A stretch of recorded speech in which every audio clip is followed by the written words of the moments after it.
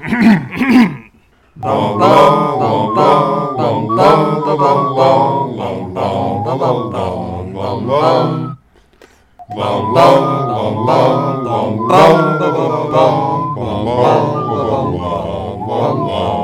back to our podcast within a podcast, pottering around the unexpected portkey to the ominous graveyard of Mangum Reads. We are three muggles who are using the extra time from this short chapter to tend to our emotional trauma. My name is Sarah. I am joined, as always, by my co-hosts BJ and Spencer. How are you all doing? More shocked than I thought I would be. I knew it was going to be a 7-page chapter, and I saw that title and that image, but I'll be honest, children's story caught me off guard. Yeah, I mean, we're getting into tween teenager story. It's not fine. Young adult tale up, caught me off but guard. Yes, yeah. So there are some surprises. So I will say that this is the spoiler that I got like 2 or 3 chapters ago when I was looking at the Triwizard Tournament information. Yeah, when I was looking up, literally just looking up what years were the Triwizard Tournament, and like the top of the article was like in 1994 or 7 or whatever year this takes place, the one where Cedric Diggory dies. And it's just like, Jesus, why would you write an article like this?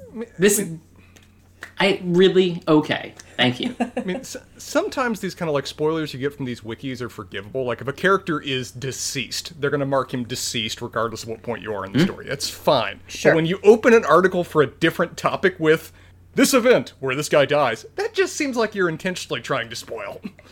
Yeah. I mean, like, it had to be part of, like, the Wikipedia article, but, you know, maybe not, maybe, like, you have notable events somewhere else or something, but, yeah, I mean, it also does sort of...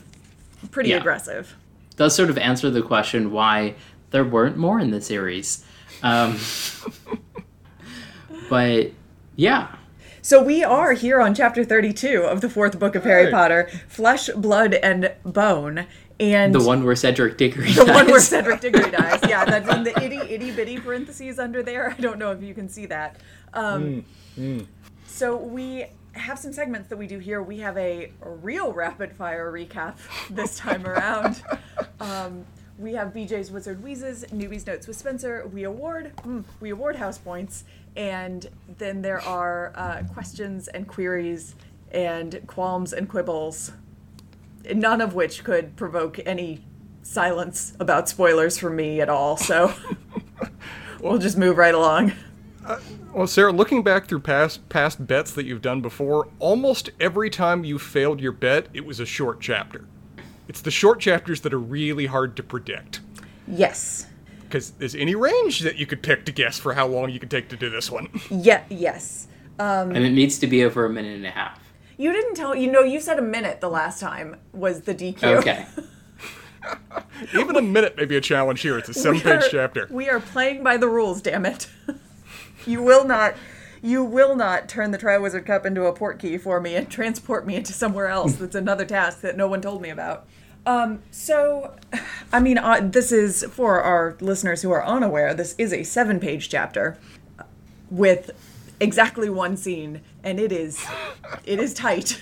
So I feel like You've got a cushion already. I have a cushion, and I have been somewhat, not abusing because it is a rule and I'm just playing by it, but I have, I think, been perhaps overusing the rule whereby I'm probably better off to just try to come as far under the 2 minutes as possible. So I'm going to challenge myself on this chapter. Ooh. I'm going to try a bet. Okay. I am going to place my bet at 1 minute and 20 seconds. Solid. Okay. It is written down, the stopwatch is ready, and the battery amazingly still works. I'm going to try to actually pay attention to the stopwatch and see what needs to happen in real time. Okay, whenever you're ready.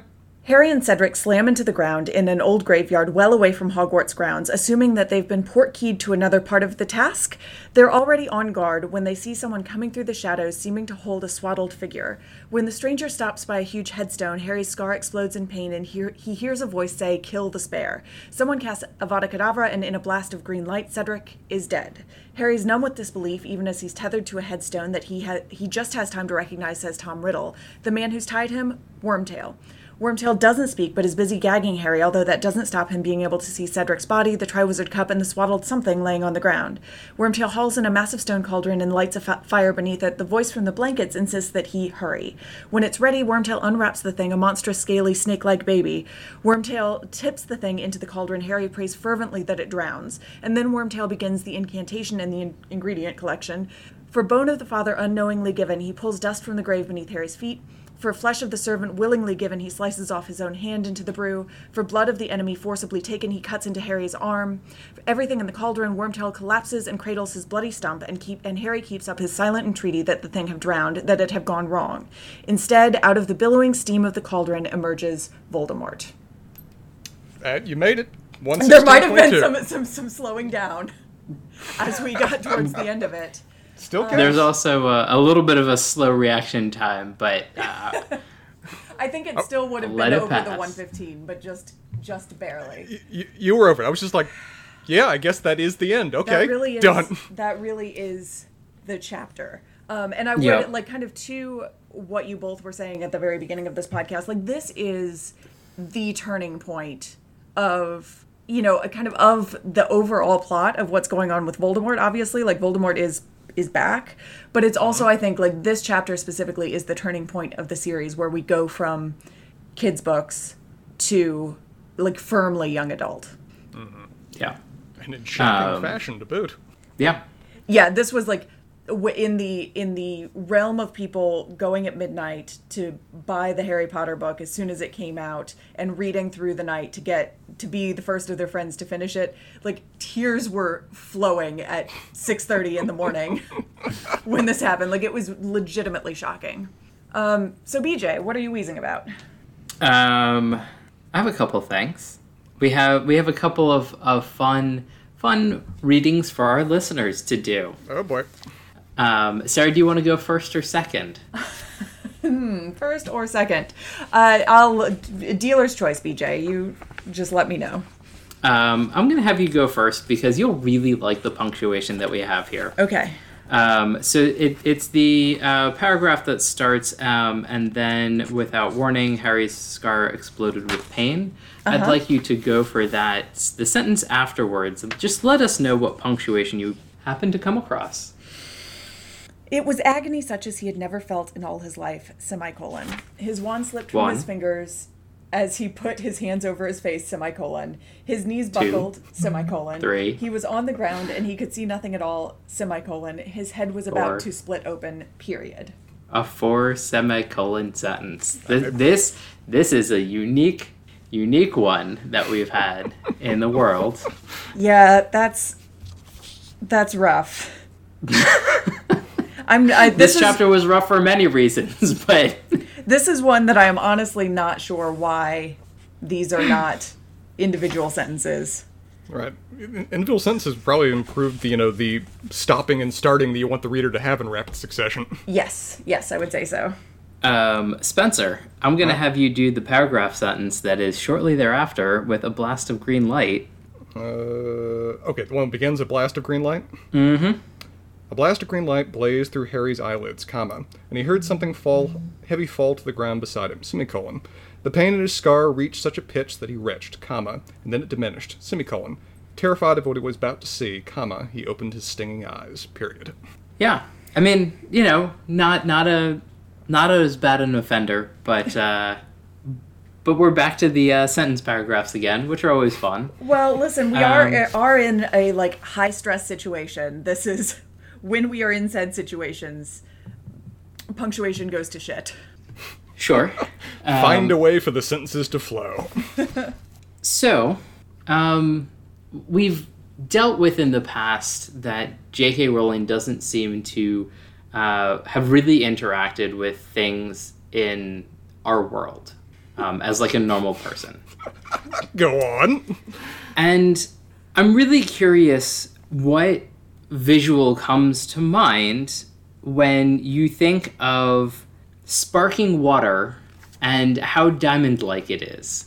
Because we get a couple of references to the diamond-like nature of water and the sparking therein that I because it's sparkly. Is this really what we're doing? It's sparking and diamonds are sparkly, and so that's what we're gonna say? I was discussing with my girlfriend Bridget after the end of this chapter, like, what happened in it, and I came to what the cauldron looked like, and I said, like, 8 contrary things at the same time. I don't truly know what this cauldron looks like, but it's an image. So we have the whole surface of the water was alight with sparks now. It might have been encrusted with diamonds. Weird, but okay. Then later we get the diamond surface of the water broke and hissed. It sent sparks in all directions and turned a vivid, poisonous-looking blue. Mm-hmm. They're words. But they don't conjure, like, a sensible image in my head, which is what my presumption is that the words on the page are supposed to be doing. The spell's unmaking reality, BJ. Just go with the flow. Maybe it is actually trying to capture the exact affect and sense of the unknowable quality of what is going on here. Like, we are in Harry's head. He doesn't know what's going on. We are. I'm really grasping here. I'm not sure. Well, the man just saw a close friend-ish die in front of him. He's bleeding out from at least 2 injuries. You're grasping at ideas like, water falling through your fingers, like cascading diamonds, apparently. Yeah, fair enough. Okay. We do get one third one, which is the cauldron was simmering, sending its diamond sparks in all directions. I'm getting diamonds. Blindingly bright that it turned all else to velvety blackness. And my favorite thing about this is I don't think she knows what magnesium is. Or at least her listener base wouldn't be able to picture it if she used that descriptor. I mean, but, like, sparkers are a thing, so are, sparklers, and anyway, there are all sorts of things. I just don't know, but I mean, supposedly we have in the Wikipedia that J.K. Rowling, like, went to school in England amongst, like, flesh and blood humans, but this lizard person theory, like...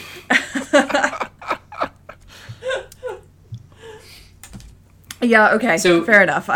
So now that we have Voldemort and his description of his, like, lizard-like slits, or snake-like slits instead of a nose, do we think this is maybe why we're talking about all these people with straight noses previously? Like, this obsession with noses is a foreshadow? Possibly. Spencer, you can take one of your little... pins with the red strings on it from BJ references to things you didn't understand. You can take it off the wall now because everything he was saying about noses was leading up to the noseless Voldemort that we get. Had no way to know that was coming, but I'm happy to finally remove one from this collage of colors.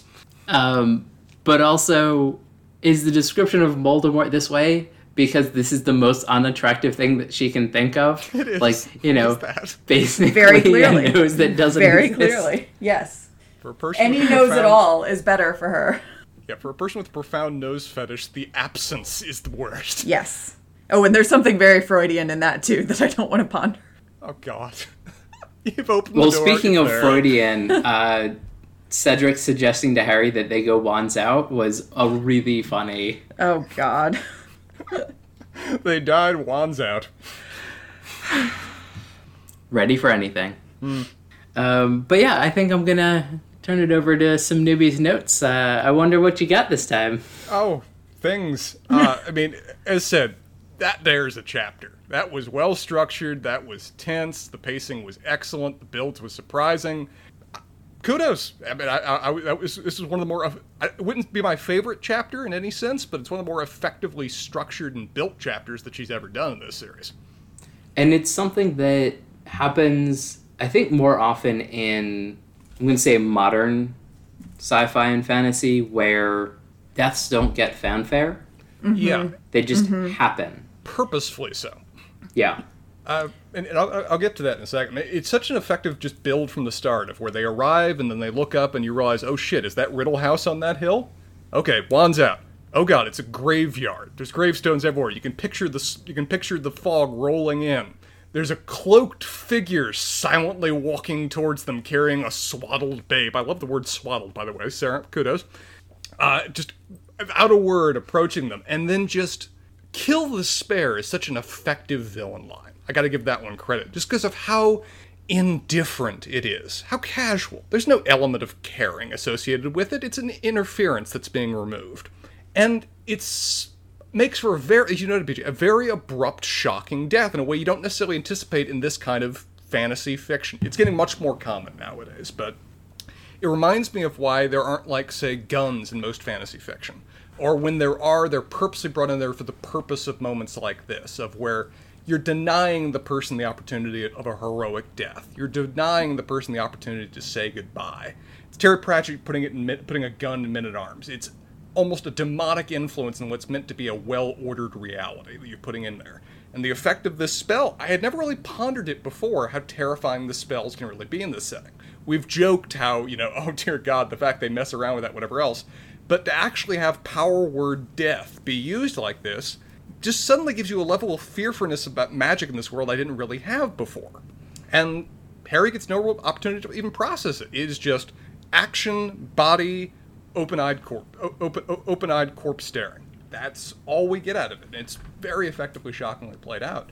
And the tension just doesn't stop from there. I mean, Harry's immediately then tied to Tom Riddle's gravestone, which is a surprisingly scary use of just 2 words right there. The cauldron, which is properly out of Macbeth, is hauled into the scene. The snake appears, it coils around. The thing in the robes, dear God, the thing. We realize is basically demon baby Voldemort is there just, this is one of the things of where a movie can almost even more effectively set up the scene, of where I can only imagine the mules they could have coming out of that thing in the moment. And then a spell. A proper witch's spell in a way we've never yet seen before in this series. Mm-hmm. No throwing out funny words in Latin or Greek. No waving around wands. This is sacrifice and blood and demonic ritual coming to fruition. And it is tense and effective and all kinds of ancient lore and Shakespeare you want to bring to bear. Mm-hmm. And then Voldemort himself emerging is so wonderfully vampiric. There's no sound, there's no noise, there's no, boost of just diamond shower that comes out of the pot, whatever else. It's just an undead pale white corpse arising, and then approaching, and then looming, and the scene cuts. I'm mostly just describing here, because it was just very effectively built throughout all of this. It was meant to be the dramatic moment of the series that we've been coming to for several books, and it effectively nailed it. So, yeah, I am very much impressed in J.K. Rowling in a way I almost feel bad for constantly mocking her. Oh, you're not the one constantly mocking her, Spencer. Let's be clear. I'm complicit. I mean, so one good chapter out of 100, Oh, stop. But it's also notable that we've talked before about the end of these books. She has a tendency to do 50, 60-page chapters, just throw everything at you in a single way. How much more effective was this chapter that it was 7 pages? Yeah. Yeah. No more build-up, no follow-up of what Voldemort does next. It's like, this is the purpose of this scene. It's done, it's out, good night, Timmy, we'll breed more tomorrow. Yeah, speaking of the chapters that leave your kids on edge. Yes. I wonder if there was a reasonable amount of backlash with this book, because there wasn't a lot of foreshadowing that this would happen. And I would bet dollars to donuts there were a lot of children that were not well prepared, and also much younger audience. This is our first real death. I mean, like, on-screen character we know, major character, not creature, death. Other people have died before, but it's usually been off-camera, or implied, or non-human. Mm-hmm. This is straight up guy we know, who is in many ways the most heroic mold of any character we have in this series, dying without a word or an opportunity to say goodbye. Yeah, I was thinking about this today while I was doing my notes. I was wondering about, to your point, BJ, kids being read this book much younger than I think this book is actually now intended for, sure. Because the other books were reasonably fine for pretty young audiences. And then you all of a sudden get this one. And I was trying to figure out if, in the context of a parent reading this book to, let's say, a 7-year-old, 8-year-old, is it easier or harder that this death is senseless and not built up to at all, just in terms of like the kid processing what is going on? Yeah. I think it's harder just because the book's not giving you a path to unpack this. It's not telling you what to feel. Harder as an adult to do, like, to be reading it to a child, but I can also imagine a child just being like, okay, that's a thing that happened, and like not picking up that this is so terrible and senseless and out of place. But I guess it sort of depends on the child, and this is one of the things that I was thinking of because a friend of my mother's granddaughter has read this series many times, and I think she's like 7-ish, give or take, and I'm just like, that's a little young for this. I mean, maybe she's precocious, but like I'm not sure reading this alone and not having a conversation with your parents is a reasonable thing to be doing with these books. I mean, I know that there are other things later. I didn't know that this was so soon, but it's almost one of those things where you wonder is it partly such a short chapter because the parents now need time before the kid goes to bed to explain the concept of death in a way they may not have explored before. Yep. Yeah, that's a good question. And things don't, we are at a point in the books now where each of the books after this certainly has other like very difficult scenes and ideas for kids to deal with. And I wonder, God help the parents of the 7-year-olds out there who are trying to explain these things, is not shying away from it. But I did think that it was such an interesting move to make this death so fast. So realistic. And so unexplainable, because like the reality of the situation and what Voldemort is and what his followers are is that like death, they kill people. Like death happens and it's done. So I also kind of wonder too if like the fact that up to this point everything has been healable, and up to this point we have never really seen anything irrevocable in the magical world. I mean, more, around the margins, sure, and we've got the whole Professor Quirrell thing that we've talked about ad nauseum before, but on screen. I also wonder how many kids read this or get read this and like fundamentally do not believe that Cedric is dead. It doesn't give you even time to know yet. Harry doesn't have time to know. I mean, he knows it, but he can't process it. Yeah. I mean, the text even just feels the need to tell us that Cedric was lying spread-eagled on the ground beside him. He was dead. Yeah. That's all we get. We don't know whether that's...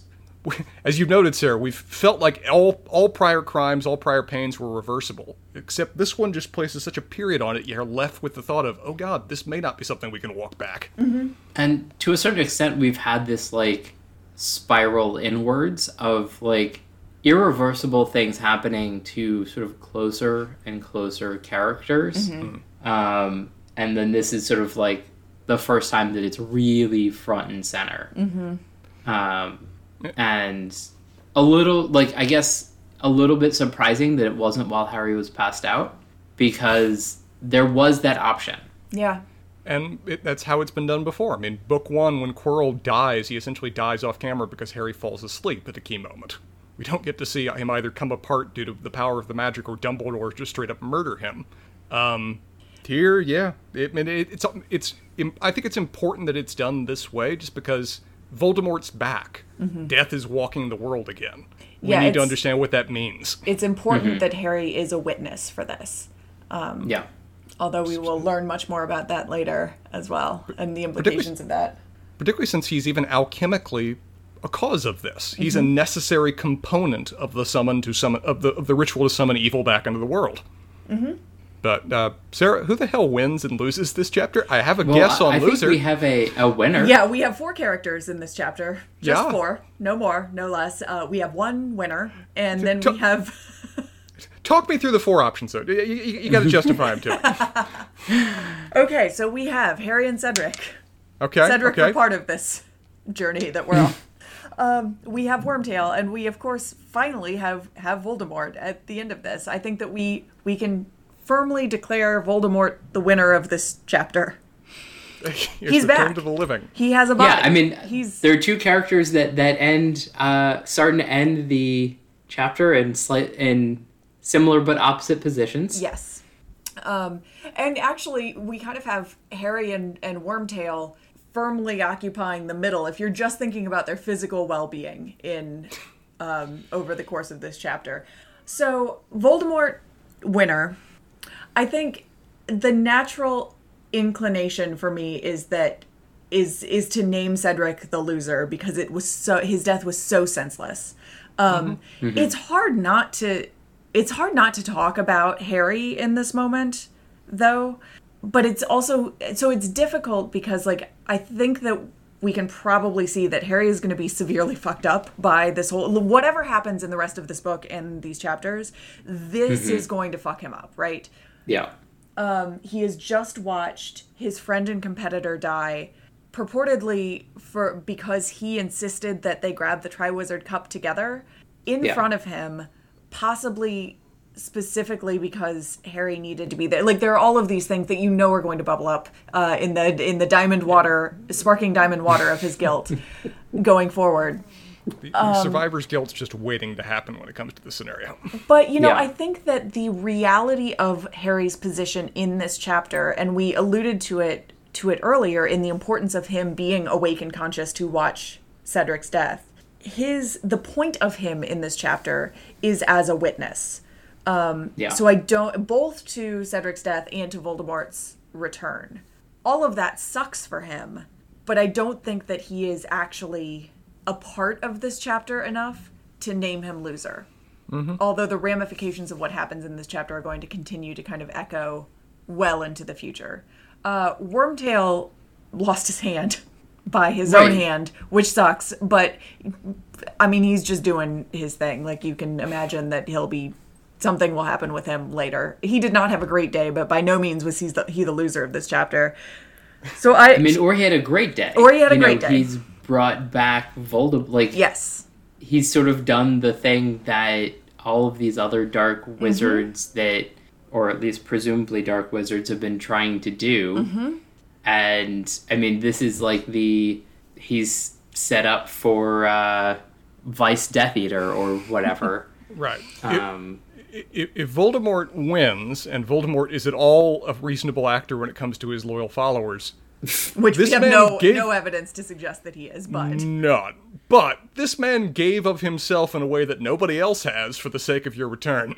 Yes. I mean, he can't be Voldemort's right-hand man after this, so... Well, he needs to at least give him a hand.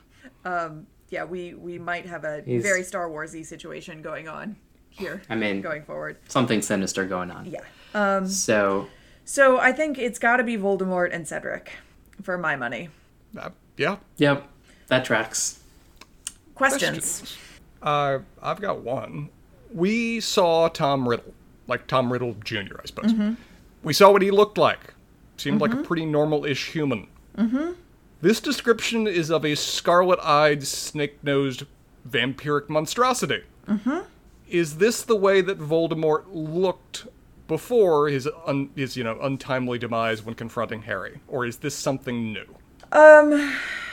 So he had some of this. He had a great deal of this look about him. For reasons that are spoilery.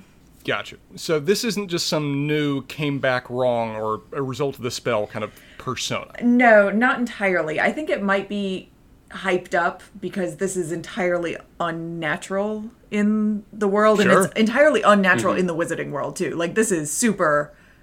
which makes it so fascinating to watch play out. Yeah. This defies all the rules we've previously seen for how magic works. But he did have, if I'm remembering correctly, he had a lot of this already going on before, and we will learn more about why that might be later. Is this somehow related to some of the OG Slytherin and Parseltongue stuff? And I know you can't answer that. I can't answer that. And so I actually had some number of questions associated with what Spencer alluded to as the magic that we see here, which is, and I sort of hate to do this, but like, is this a thing in the world? Like, or is this magic that we actually see happen again? Like, is this like a portion of the magic in the world, or is this like we're going with something completely different because Voldemort has to come back? But like, do other people practice magic like this? Or, I mean, even if it's like evil magic, right? I can't imagine that like Voldemort's the only evil magic practitioner that like ever happens in the world, and so that this is a departure is interesting if this is what evil magic looks like. You know, sort of the really classic, blood rights stuff, but a lot less interesting if this was just a cool scene to get Voldemort back. So we don't see a lot of this going forward, but I think that to your kind of larger question, this is the type of magic that is like completely taboo. It is kind of known, and it's completely taboo, much more so than like, because the unforgivable curses are known and people use them. This is so far outside the pale that nobody even really suspected that it would happen or could happen. I am going to give one spoiler. We learn about it in the very next chapter, so it's not like a huge deal, but it does relate to this question. Is, I think we'll see this referred to a lot as sort of old, quote unquote old magic, which is exactly how the protection that Lily Potter's love gave to Harry, that's how that was described as well. And so the spoiler here is that Voldemort technically could have done this with any enemy. The blood of the enemy unwillingly or forcibly taken, that could have been any one of his enemies. He has thousands of them, right? It could have been any one of them. He specifically chose Harry because he believes that protection is sort of circulating in Harry's blood, and he wants to rebuild himself with that protection as well. Gotcha. Which is why we had those scenes in the scenes in, I think, the dream, as well as at the very they were both dreams. The prologue as well as the dream chapter we had a couple of chapters ago, where Wormtail is essentially saying, like, we can just get somebody else, and Voldemort is saying, no, it has to be him. Right. And so is that the going thinking of the Spare, or is the Spare just like somebody else came through? I mean, because like, given who Cedric Diggory is, like, it might be a reasonable, like, you want somebody who's really an enemy of Voldemort rather than just like a dude. Well, we all hate Voldemort because he's Voldemort. Yeah, I think honestly, the line "kill the Spare" is such a good line, but the Spare is probably not an accurate word to use there, because he wasn't supposed to come through at all. Harry was supposed to be the one to touch the Triwizard Cup by himself, and then just end up in this graveyard. This is like the worst Bond villain machination to ever happen. It's just like, because we clearly didn't want Harry to die. No, but it further explains why Crumb ended up doing what he did to our other two competitors in the last one, so that nobody else would be left behind to touch the cup. Yeah. Like, this was set up. All of the players that are still loyal to Voldemort have been putting this in motion in a way that feels unnecessarily bizarrene and labyrinthine, but you can see the threads now in retrospective. Oh, this was how each of these went in motion. Yeah, so still weird. It is clear that there was the plot was to get Harry to the third task, the Triwizard Cup, etc., etc. Yeah, it's fun. So So we know who made the support key, or do port keys not always just happen? Because it essentially has to be the last person to touch the cup, and everybody knows who that is, and they should be dead now. Like, everybody watched this happen in the equivalent of broad daylight. The man went on trial before and still got off due to a jury of his peers. Yeah, Dumbledore doesn't give a shit about that. And probably neither does Snape, honestly. Like, if I were to put the gun in somebody's hand right now, Snape would be pretty high up there. But yeah, I mean, sort of all. I guess it's interesting because there are a lot of questions of like how so many other things work and happen. Like Dumbledore seems to know a lot about magical items. Moody seems to be able to discern them with his magic eye, but like certain things seem to fly weirdly under the radar. So I guess we'll have to see, or my presumption is we won't see, and this is just a thing in the world that we have to accept. So there is an explanation of how these, as Spencer put it, labyrinthine machinations came to pass. Yeah. Whether you will find it satisfying, BJ, whomst among us can say. Oh, we all know the answer to that. But there, like, to exactly these questions that you are asking, like, about, wasn't it didn't it have to be the last person who touched the Triwizard Cup who turned it into a Portkey? Like, we get answers to all of those questions. Yeah. I'm curious. I mean, Crouch is still the unknowable factor at this point, of where we don't, other than just to remove a possible guy who'd always be aware of what's going on, but even that feels kind of weird and cheap. Why they focused on him and why he disappeared on grounds and any of that, we don't have the thread on that yet. I don't think yet. Yeah. So I'm curious to see how that links in. So, one last broad question, and about magic, which is sort of, we get this very weird rubber banding of like what power needs to go into spells for them to happen. And we have a little bit before with Moody being like, you can throw this at me all you want, like it's not going to do anything. But we also get that like they shouldn't be tossing these around willy-nilly. So like can pretty much every wizard cast abracadabra and kill people? Like is that a Avada Kedavra? I don't know. That. No. Okay. No, and it is a little unclear. The line gets blurry sometimes within the book, and we will see scenes where this is blurry about whether it's specifically the power of the wizard, whether it's their willingness to actually use it, even if they are purportedly casting it. If you're not actually ready to kill, like if you're not capable as like a human of killing someone, then it won't work. There is an intent and coldness and calculation, and I think we know that Voldemort is like a psychopath, right? Quite apart from anything else, he has no thoughts or feelings whatsoever. So it's not a problem for him. It's interesting just on that note. We previously, in retrospect now, saw Voldemort kill, I think it was Frank, the grounds guy, the very first one, using vodka or whatever he used. But it's interesting to see it be I always want to say Wormtongue. It's Wormtail. Yes. Wormtail. Do it here. Where previously he's been kind of a pathetic figure, a laughable villain, the lackey that you never take seriously. It's a very common trope.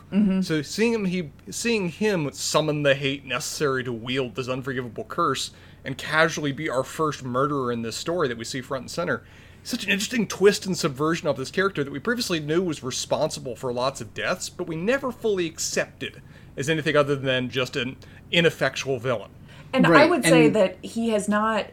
We don't have any evidence that, and we don't have any evidence that he has summoned hate to be able to kill Cedric. I would argue that it is like the extent to which he is beholden to Voldemort that clears any barriers that he might have to do these things. Which I know is a little bit squidgy, but like he's essentially in a situation where he has to do this. He's so beholden. Yeah. But we also know that he's like awful and sniffling and whatever, but a reasonably powerful wizard in his own right, because like he's one of the shape changers. Animagus, yeah, Animagus. True. And so like there are a lot of it kind of doesn't make sense that he's the like runt of the litter that's sniffling with Voldemort. Like I assume hopefully we'll get some backstory to that, but like he clearly ran in a group that of the powerful wizards in the school that Snape wasn't. Yeah. So, like, it's a very weird, like, I don't know, two-sided coin that we're trying to deal with Wormtail, because like he was the bully in high school basically, and then now he's like this cowering, sniveling, lackey, which I guess is sort of the like bullies are weak trope to a certain extent. But like we have strong evidence that he's an incredible, powerful wizard before all this happens. But he was also like the lowest of. I mean, he was a lackey to James and Sirius and. Yeah, but Lupin I mean, as well. like I mean, he wasn't really on their level. I mean, but that's like, I don't know. I guess I imagine it more like he's the bronze medalist or the dude that came in fourth at the Olympics. Like, yeah, he's not Usain Bolt, but like he's better than basically everybody else. Sure. The thing that, I can work through why he is the way he is, both in terms of spending the last decade or so as a mouse, probably wasn't a rat, probably wasn't that great, and the act of constantly hiding who you are, but also just who he's chained himself to. There's implications about what effect that could have on a person, and just the level of seemingly constant fear that's built into this character when you see him interacting with Voldemort.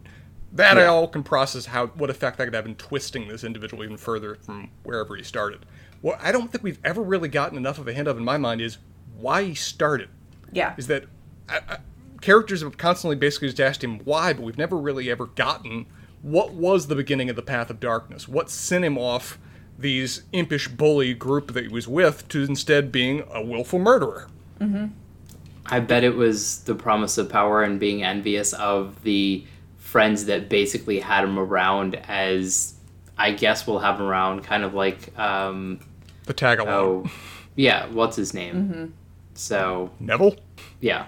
I mean, I bet, like, if Neville goes evil, like, I could easily see this is the path that he would take, where, we have she's gonna, like, J.K. Rowling's gonna have to pull out a lot of character growth here, but, like, presumably the powerful wizards of the generation with Harry, Hermione, and Ron, which no indication there yet, but that if Neville just sort of gets bundled up into the group without, like, doing something useful ever, but, like, wanting to be like them, I could see, like, that being a plot point for him to, like, turn bad. If they want to do classical sins, envy is certainly one that always factors in here. Yeah. I don't know. Maybe there was some lust, too. I mean... We haven't gone that young adult yet. Give us time. And on that note... Well, this was a very memorable That's where chapter, he gets y'all. the Wormtail appellation. Oh God, moving on. What's the next one? Okay, so next time we have Chapter 33, The Death Eaters. Oh, okay. It's a party. It is a party, Spencer. All right. Very specific type of party. I mean, So we know that somebody has the call for this bat signal. Yes, we do. All right. We'll see what happens. See what that RSVP is. Well, BJ, I think you have your explanation then for what the cauldron is. They're setting punch for the party. Oh boy, that's some weird pot liquor. It's already been spiked. How else are you gonna grok Voldemort? Okay, so this has been fun, Till guys. next time, y'all.